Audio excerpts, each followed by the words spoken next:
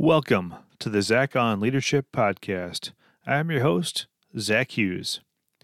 Today's episode is entitled, A Leadership Style for the Young and Old and for Teams Big and Small. I received a phone call from a former team member this week.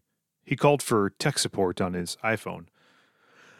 After I addressed that matter, the conversation moved on to how things have been going in his retirement. In that conversation, I remarked, retirement is still a long way off for me. He replied, How old are you nowadays? 43. Huh. If you're 43 now, how old were you when you hired me? 30. Really? Well, you were a pretty good manager. Our conversation meandered to a few other subjects from there. It's been nearly 7 years since we worked together. Our conversation brought me back to what it was like to be a young manager.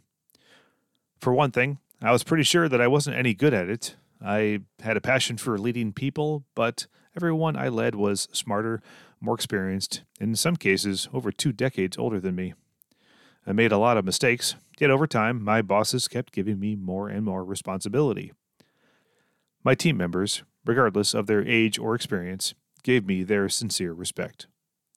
Every day was a battle with the imposter syndrome. I didn't feel like I deserved my authority, but despite that doubt, I was compelled to serve the needs of my team. My leadership style. My way of leading doesn't have universal appeal in the corporate world. I'm a little different than most. For me, it works. I started out my career in management at the young age of 27. These principles have served me well every step of the way. People first. That's easy to say and hard to do. People over goals. People over budgets, people over technologies. Sometimes this gets messy, but when I put people first, they move mountains for me. They also call me when their iPhone breaks 7 years later, so there's that. Servant leadership. I don't do command and control. I don't do mandatory. I rally people around a purpose and give them as much freedom as possible to achieve their goals. I listen for brilliance. Somehow, I am a magnet for smart-driven people. They come find me, and I'm grateful for that. I do my best not to squander that privilege. I synthesize, shape, and collaborate to bring ideas to life, get them funded, and create opportunities to win. I owe that to the smart people that follow me.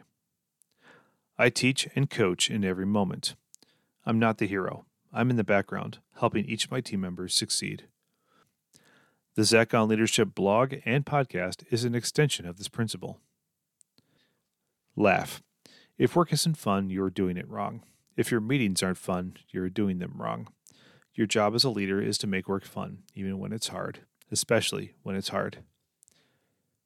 I'm not perfect. Remember those principles above? Yeah, I've messed up on every one of them. Naturally, I'm very hard on myself. It's difficult for me to share these in a podcast episode because I know anyone that has worked with me long enough will think of times where I didn't live up to these standards.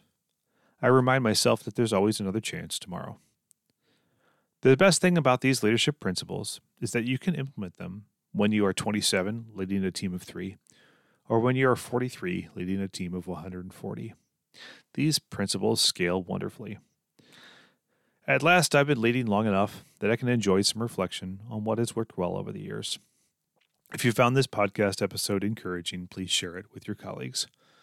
That's all for this week's episode of the Zach on Leadership Podcast. Thanks for listening.